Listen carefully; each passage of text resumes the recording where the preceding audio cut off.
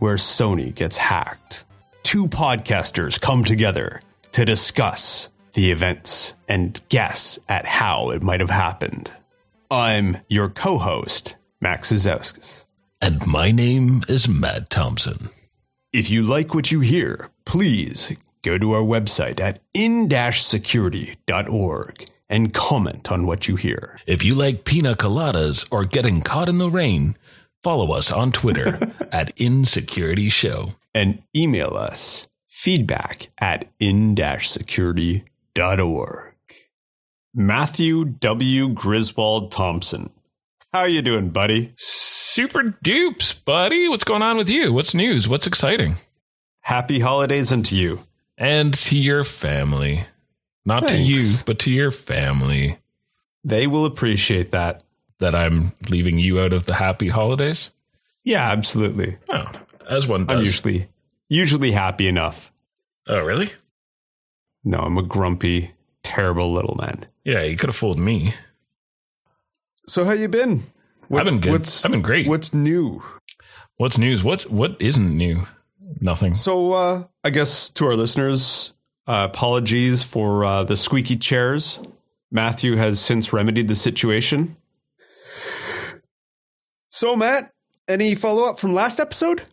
There was a new article that I sent to our show notes CAPTCHA device. I don't know if you had a look at it. It was a little bit about the wildly popular AdBlock Plus, which we recommended last show, I believe, and how the various different ad companies are getting together and getting ready to try and make a lawsuit against them because they're ruining their business. But the reality of it is, and this is what this whole article is about, is that you've now got a movement against these terrible, terrible invasive ads. I use ad blocker and I mostly use it to get rid of the invasive ads. I don't mind so much an ad that is passive and sits on the page and isn't blocking good content, that doesn't start blaring music at me, mostly because I'm just trained to ignore them. Right. But then the article goes on to talk a little bit about AdBlock Plus's own sort of business model, wherein they will allow unobtrusive ads or ads that are obvious and ads that claim that they are ads and stuff. It's a really interesting read, and we can post that up in the show notes. Why don't we have a follow-up section in our show notes for this week? And you can find that at in-security.org/EP032. Fantastic. Do you have any follow-up? Well, I was just thinking, there's been some events in the news of late that started off seeming a lot like an advertisement in it of itself, whereas a small little company known as Sony Pictures Entertainment had a big breach, and the suspicion was that people had hacked them because they were going to put out a movie about killing Kim Jong-un of North Korea. I don't know. I just keep hearing stories that try and tie it all back to that movie, this upcoming film. Right. So it seems like a great advertisement bit, right? And it also seemed like a very hackery type thing that could have been a movie plot. But surprise, it's real. So a little bit of details about this, or a whole show full of details, I should say. Oh, we should do that. Yeah. This is a good show. Put that in the notebook for next episode. Tonight, let's talk about movies. Excellent. No, sorry, go ahead. I like sneakers. If you've been living under a rock, you might not have heard, but Sony Pictures was hacked by a group calling themselves Guardian of Peace, or hashtag GOP, and they compromised Sony entirely. I've seen articles, we'll link to articles that speak about them getting hacked back into the Stone Age, which is very interesting. There's a lot of speculation on this, and typically I don't like to talk about a story until we know some more details about how it happened to help people. But in this case, it was such a complete compromise that really, I mean, this becomes a new level that people need to think about when they're doing their disaster planning, because this was basically a computer disaster that took away the computers from a high-tech filmmaking company. It was total.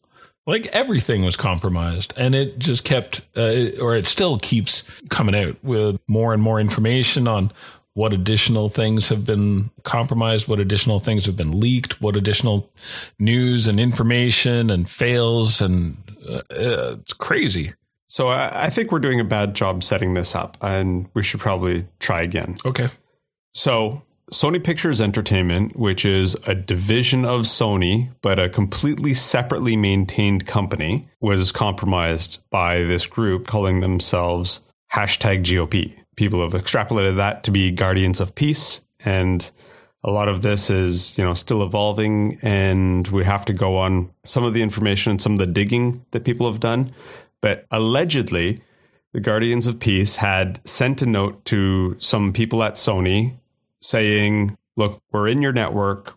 We've got access to your files. We've taken some information and we'll make it public unless you meet our demands. And nobody knows what those demands are. So Sony ignored that. And then eventually, Guardians of Peace group, I assume, completely shut down Sony. So all of the desktops had a splash screen on them and they couldn't be used. And all the files on the systems were being systematically deleted in the background.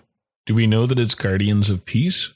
That's what every article I've seen has said. I've seen articles that say this media outlet has been in communication with the Guardians of Peace, and that's what they call themselves. So I don't know for sure, but I guess so. Nobody's heard of this hacking group beforehand. So the Guardians of Peace had completely compromised the workstations. Sony had to say, look, everybody, go home. Turn off the computers. Don't connect to the wireless network with bring your own device, right? Just leave, shut it down, come back in a day to 3 weeks, and we're going to sort this out.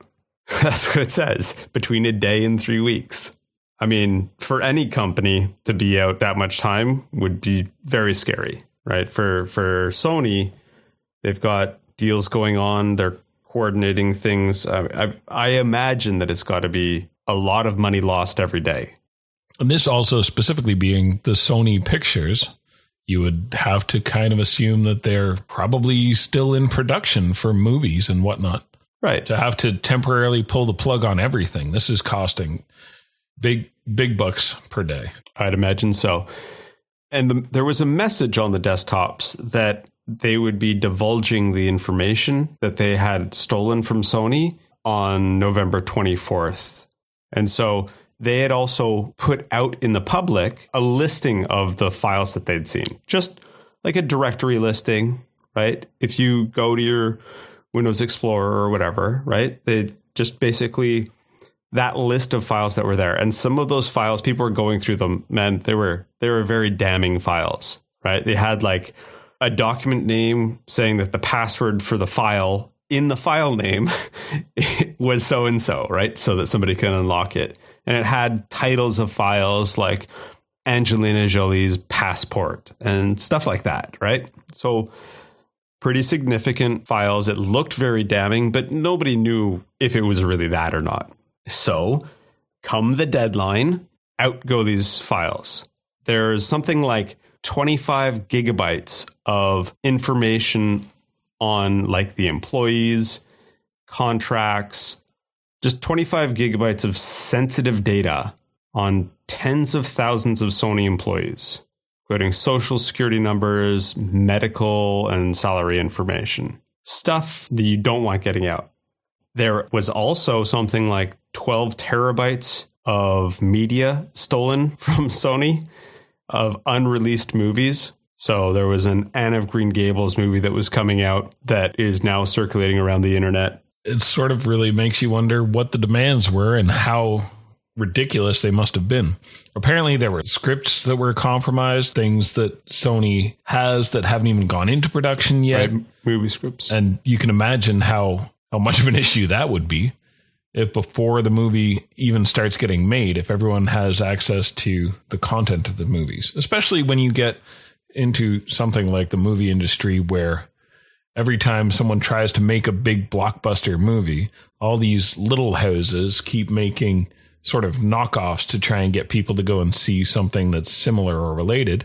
Now you've got the exact content.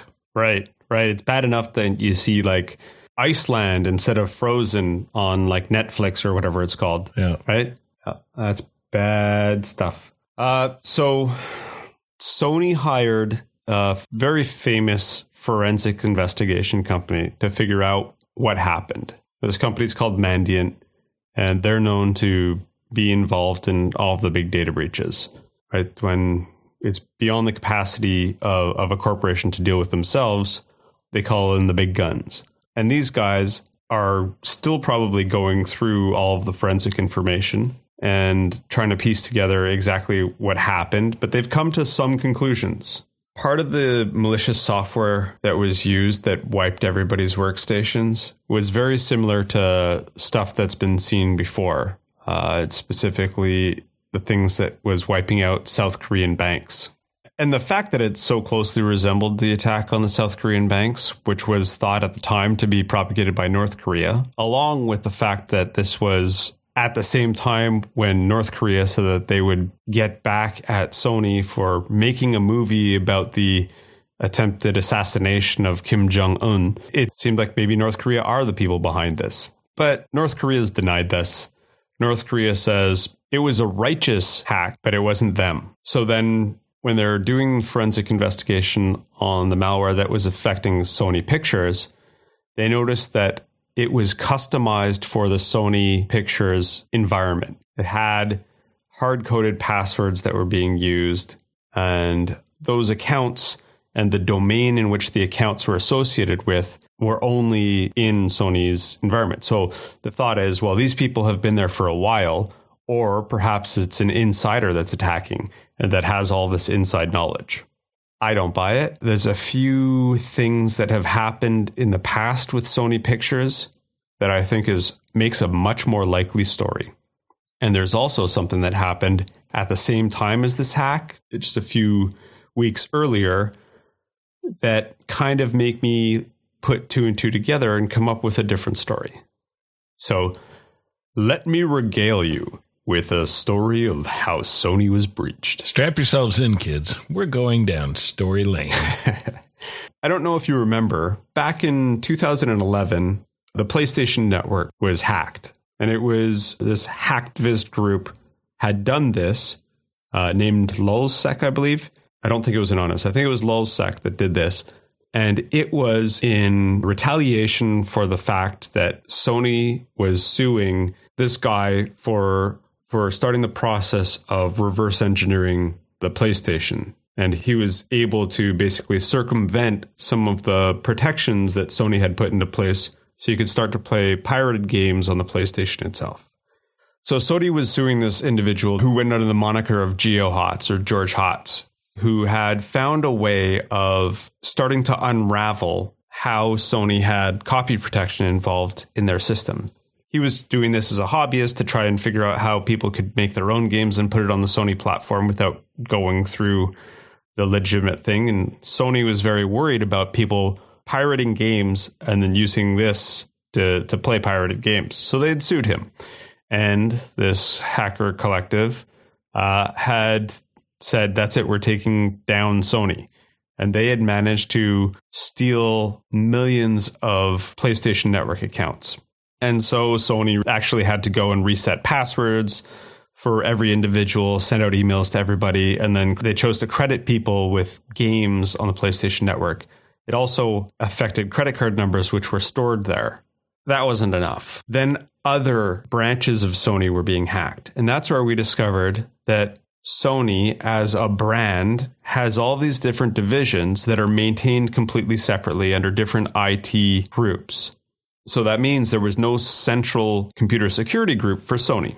And part of this breach was Sony Pictures, and it was claimed that they lost something like 1 million passwords, but in reality, 37,500 user credentials that were stolen.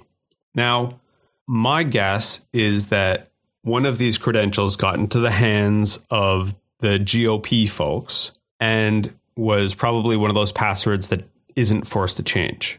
and they had a regular user's access to a system, and they were able to get there remotely. Then, 2 weeks before there was evidence that this hack happened, Microsoft came out with a patch for Active Directory Kerberos. We've talked about Active Directory in the past, and Kerberos is the authentication mechanism between a system and the domain controller. And the vulnerability that they patched was a critical vulnerability, which would let someone change from a regular user account to whatever privilege they wanted by manipulating the group's setting within the Kerberos ticket. So what these people could do is they could say, yeah, I'm this user and my permissions are domain admin. I can do anything.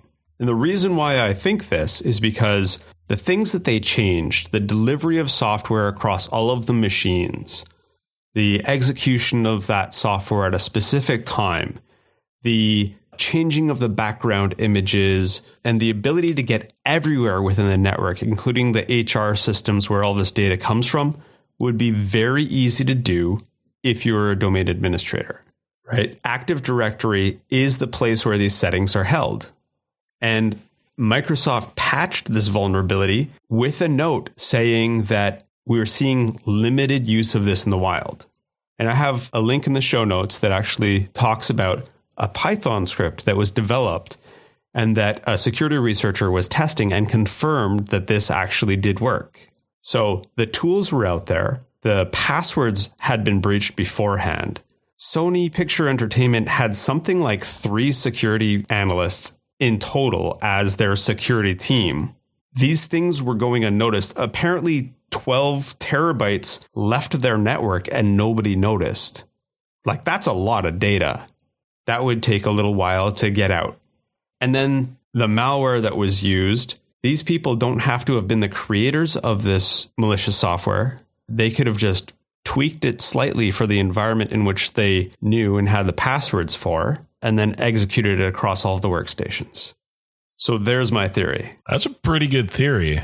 Because the work effort that would have been required to do this against all of the workstations without using Active Directory, it's just the path of least resistance. But so you mentioned already the forensics guys. Yes. And so far from the information that has been released, there's been no mention of initial intrusion, right? That's right. There's no mention of initial intrusion. There's a press release that Sony Pictures actually made, and they had quoted an email from the owner of Mandiant, Kevin Mandia.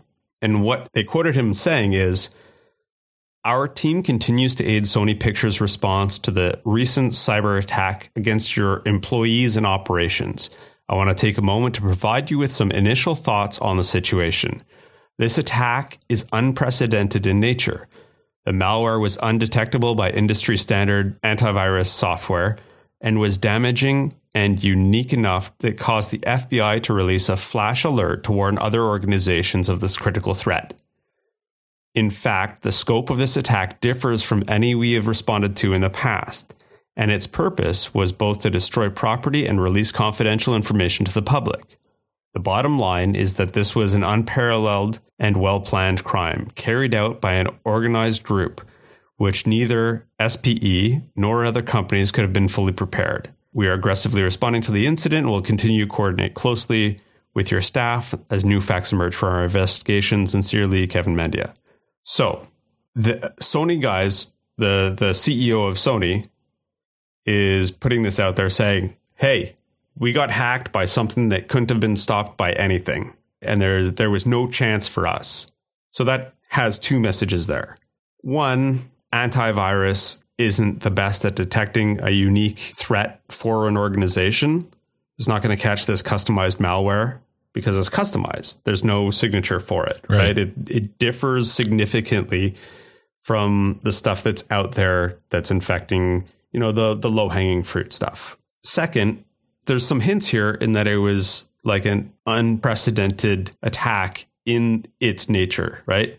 It was to destroy property and release confidential information. So, we've seen those things in the past. That's not really unprecedented, right? So my theory is that the timeline that this was over is the thing that's unprecedented.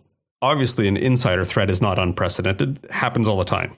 which is what leads me to believe that there was that compromised password from the previous hack and that somehow a password got overlooked, or there was a pattern recognized within the password files that said, okay, this person is just changing a number at the end of the password or whatnot.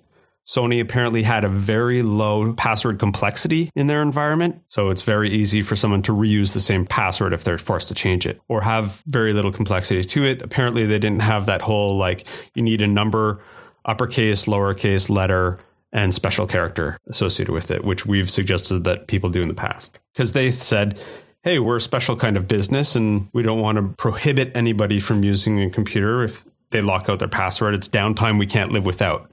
Well, guess what? You're living with downtime. And the downtime's a little bit bigger than that one dude who couldn't remember his complex password. Absolutely. And man, you got to think that some of these employees whose personal information was scattered out over the internet, right, with all of the sensitive stuff, social insurance number, address, name, date of birth, medical information. You got to think these people are going to have a terrible life. There's already cases where people have been using this information for identity theft. One guy had immediately put in credit monitoring, and he saw that 2 credit cards were already either attempted or successfully taken out in his name. That's mayhem. That's madness. And if that's one guy that's done that out of tens of hundreds, tens of thousands, however many it was that were There's compromised. Like 8,000 employees, I think, that are active. And then there's some historical stuff from another couple thousand employees. So like the 8s of thousands of people that were compromised. Another side note, but something that I think is mildly interesting, is every time there's these high profile, large scale compromises, then what ends up happening is all of this information that's released out into the wild helps other future attackers know what to look for. Because anytime you have a giant list of things that, 8,000 different people have used for passwords, that just builds and increases on all the potential passwords that people regularly use. And it sort of gives you a general idea, or people who are malicious can then take that and build that into their password libraries and stuff like that.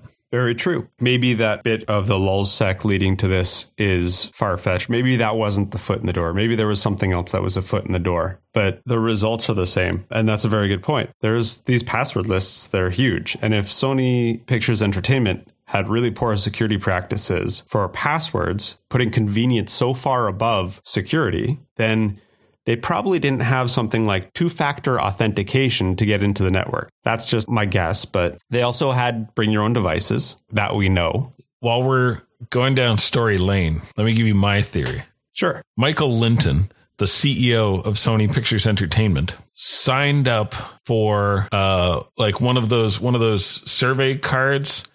He got a survey card at a restaurant, and then he had to sign in and create a username and password.